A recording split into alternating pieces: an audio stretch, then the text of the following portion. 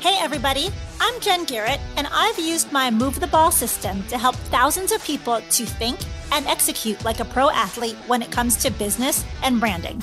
Now, I'm on a mission to help you utilize the same tools and strategies to elevate your hustle and get you across the goal line. So get ready.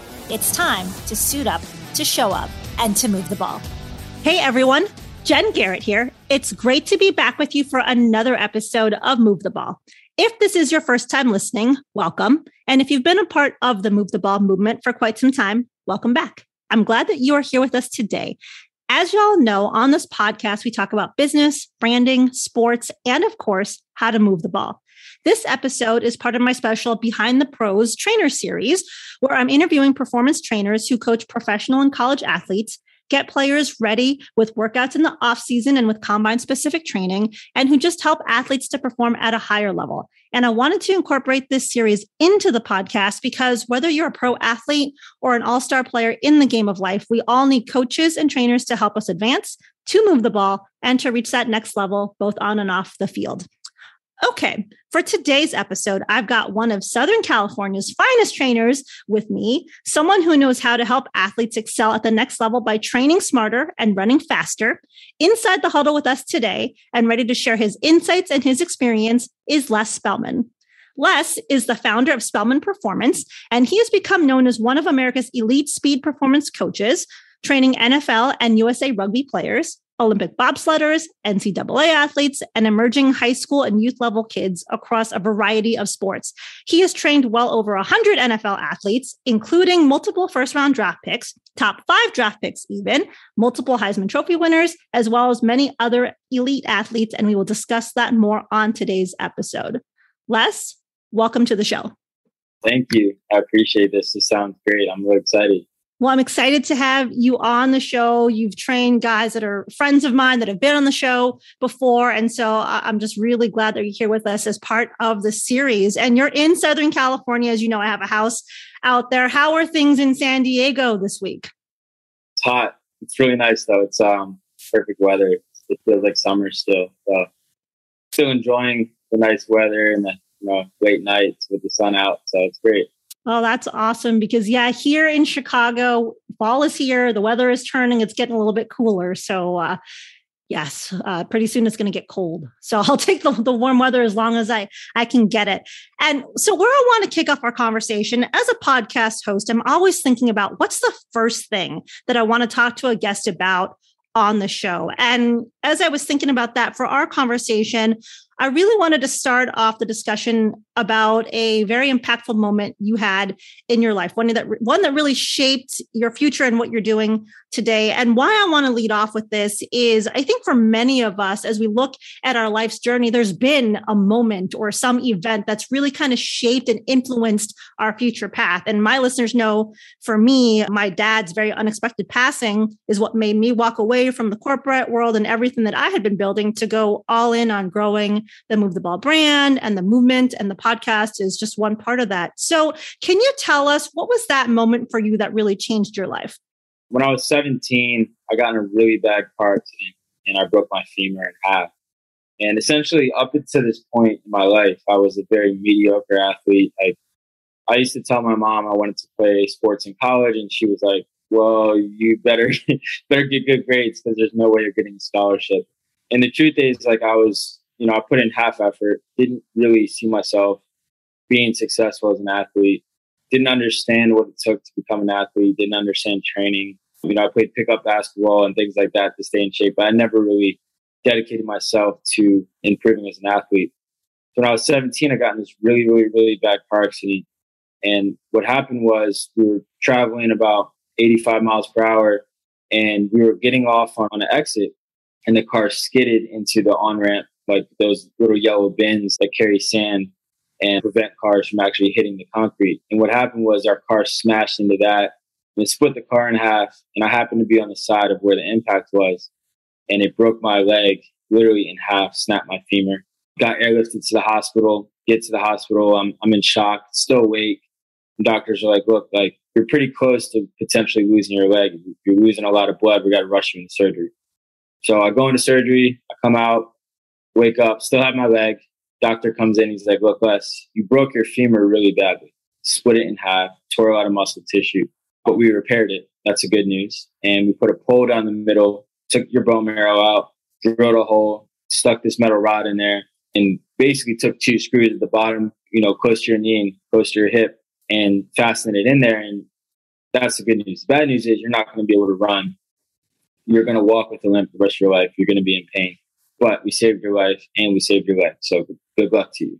So I take the news in and I'm like, all right, it is what it is. Like, I'll be in a wheelchair for a little bit. I'll figure it out. And somewhere down the line, I was like, I can't accept this as reality.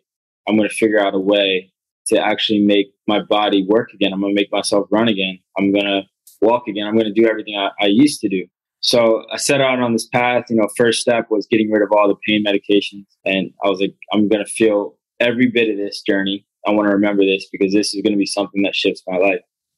Long story short, it took me 6 months to really get up and get walking again. And the way I did it was every day my mom went to work. I wasn't in school anymore. I would just get up, try to stand up, walk myself to the bathroom, get a glass of water, little things like that, little benchmarks. That turned into walking down the street, which turned into walking around the block, which turned into walking a couple miles. And eventually I was like, wow, I've actually achieved something I didn't even think I could achieve. And it's funny because my mom caught me one time and she's like, what are you doing? She didn't even know I was walking yet. And it surprised her. She's like, how are you doing that? And I was like, just a little bit every day. And the funny part is I was sent an occupational therapist that basically would come in. He would basically like how to operate as a injured person, or I would say as a handicapped person, because that's kind of how my situation was.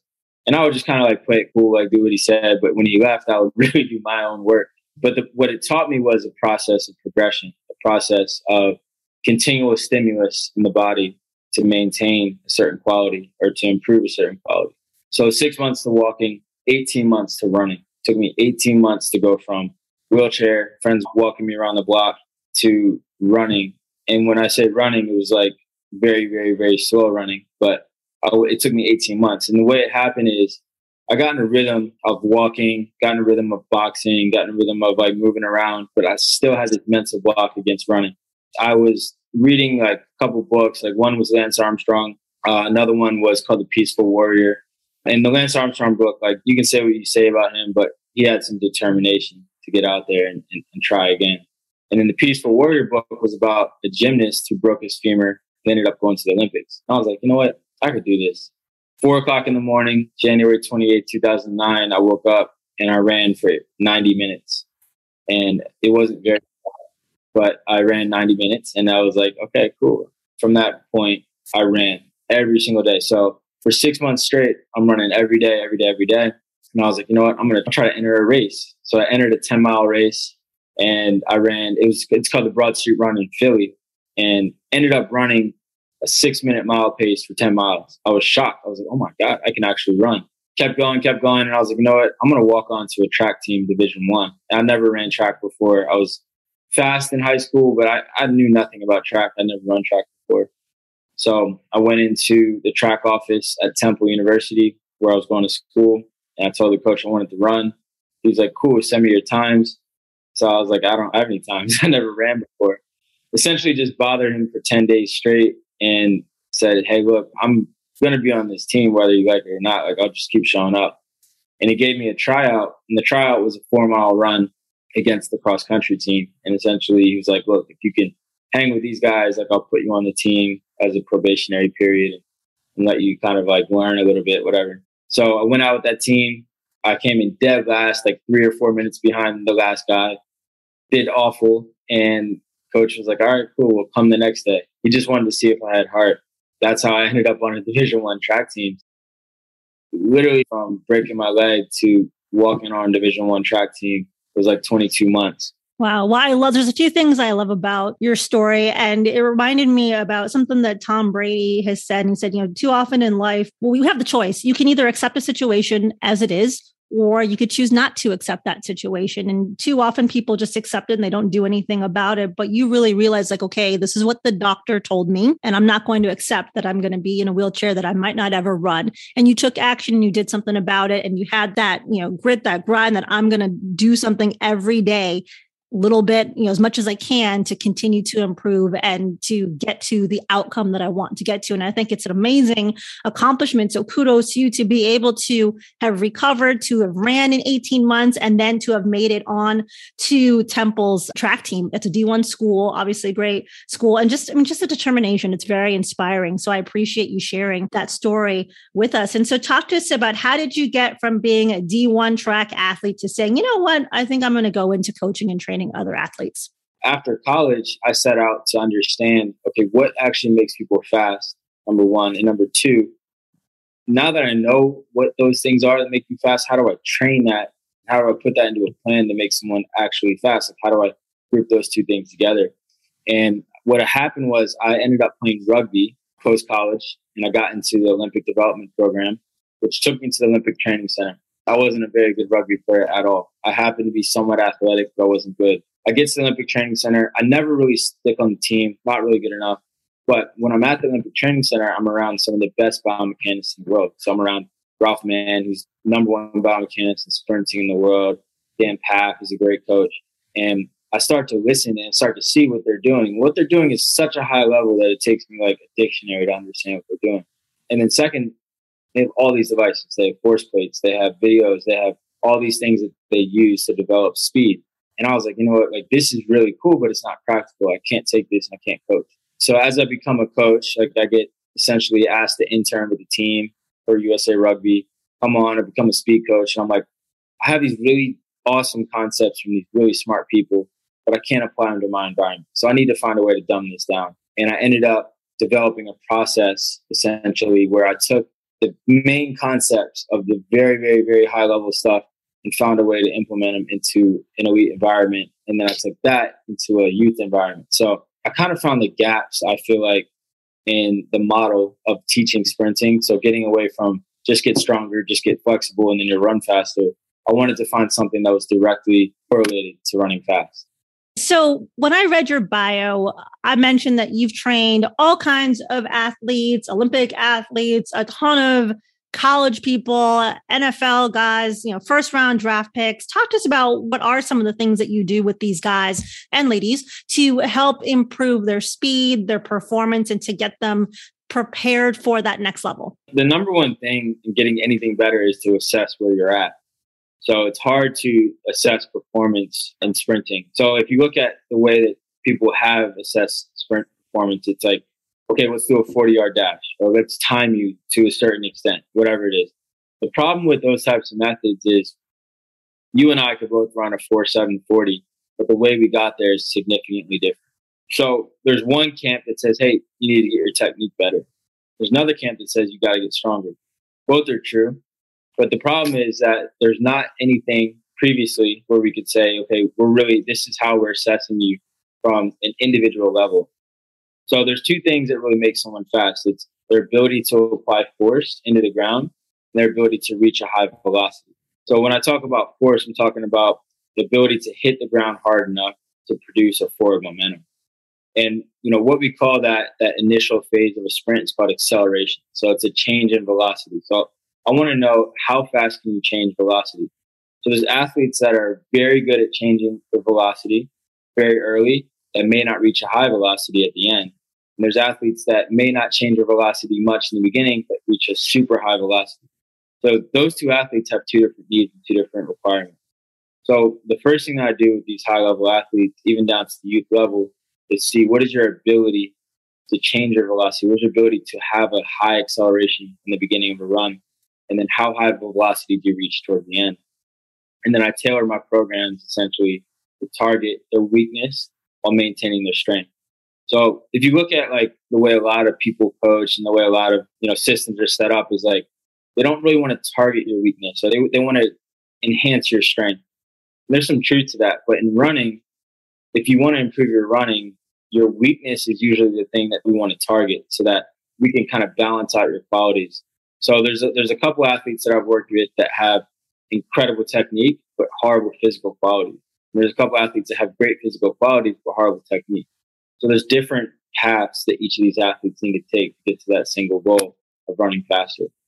Interesting. I appreciate you sharing that. And so you've coached and trained a lot of high profile athletes such as Trevor Lawrence, Trey Lance, Joe Burrow, Elijah Molden, who was on the show. And I love seeing Elijah out there on game day. So excited for him this season. But what is it about these guys that really makes them elite in your mind?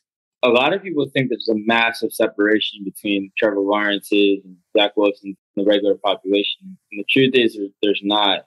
What I noticed, especially guys like Elijah, is that they have a relentless approach to how they look at their training. So they don't just go out and train. They train with intent, and they train very specifically on whatever they think they need to work on. So Elijah was like, I want to get faster.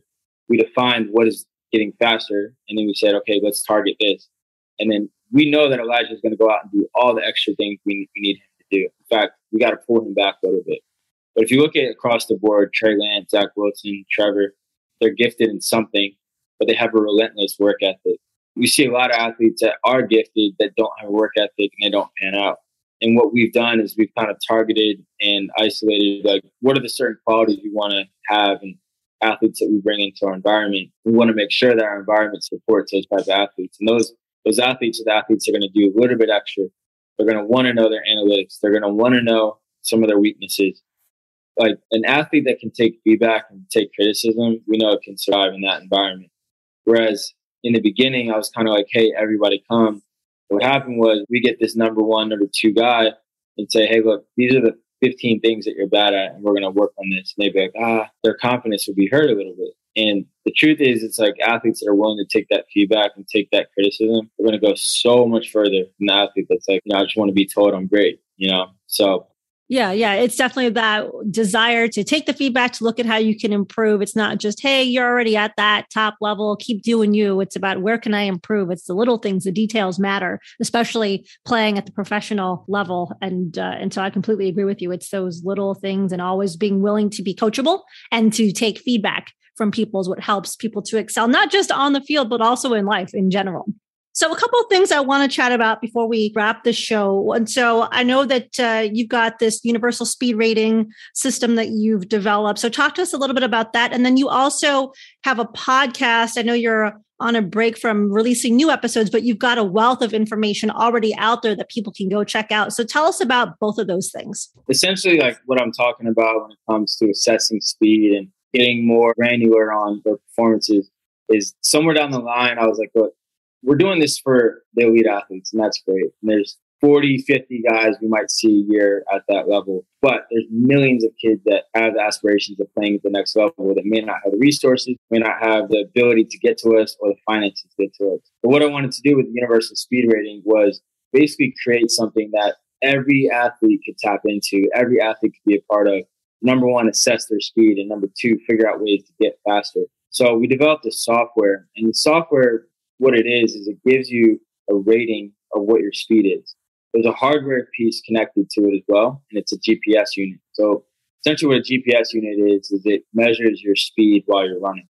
So anywhere, anybody in the world can connect using a GPS unit, connect to our platform, and see where they rank speed-wise against all the athletes we have in our database, which is like tens of thousands, probably over 100,000 by the time this releases. So it's an ability for any athlete, let's say a kid in Florida, can wear our unit, play a game, practice, train, do whatever, go and assess his speed. How many runs did you do?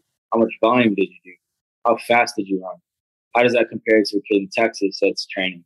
So basically what I wanted to do is level the playing field and give athletes access to what the best in the world are doing. If you look at an NFL game, they're tracking their speeds and they're posting their speed. They're tracking this at the highest level, and this is like super high analytics. And I'm like, honestly, it's not that hard to do. Like, let's develop something where everybody can do that. And that's what the universal speed rating is doing. And then our podcast, like essentially during COVID, I was like, I need to get some of this stuff out of my head. And I want to show people that training at elite level is not complicated. You're doing a lot of really, really, really basic things really well.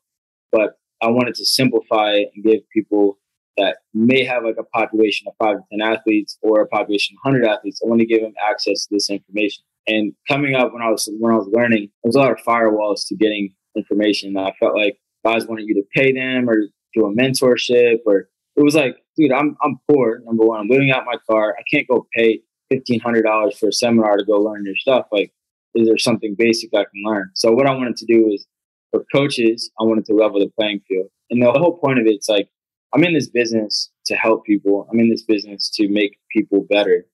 I should be giving out as much information that I have as possible, because other coaches are going to use that information to make their populations better. And, in the end, like, it'll come back. Like, Universal Speed Rating will have ways that you can tap in and you can monetize this and all that. But right now, I want to level the playing field in terms of what the information is, because there's a lot of bad information out there about speed.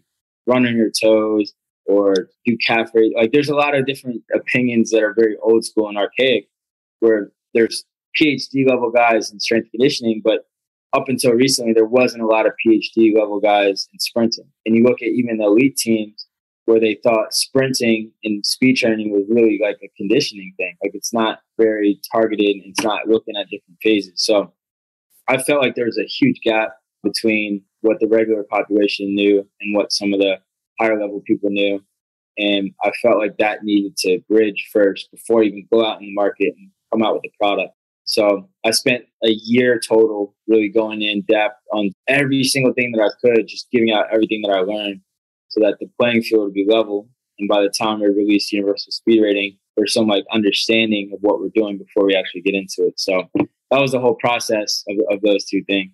Oh, I love that. And I have all of your social links, and we'll have them in the show notes so people can check you out on any of those social platforms and listen to your podcast, watch your videos, and learn more about what it is you do and the great knowledge that you're passing on to others out there.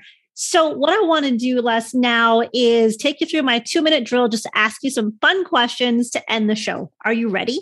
Yeah, let's do it. All right. The first question is, when you were 10 years old, what did you want to be when you grew up? At 10 years old, I wanted to be an NBA player. How about, who would play you in a movie about your life? Michael B. Jordan. That's a great choice. Next question is, what is your favorite vacation spot? Favorite vacation spot is actually Martha's Vineyard. Oh, that's very pretty. Yeah, love it there. How about, what is your favorite ice cream flavor? And don't tell me you don't eat ice cream. I don't eat ice cream. Oh, no. But if I had a favorite flavor, chocolate, like brownie mix. That's a good one. My next question is, what is a pet peeve of yours? Lateness. I cannot stand, I can't even operate with people being late.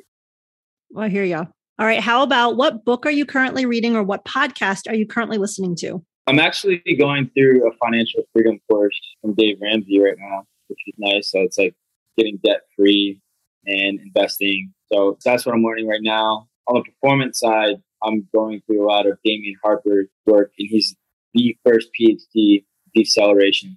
So learning basically the opposite of what I'm doing. I'm teaching a lot of acceleration going forward. He's teaching a lot of braking courses. So I'm spending a lot of time going through that right now. Oh, interesting. I'll have to check him out.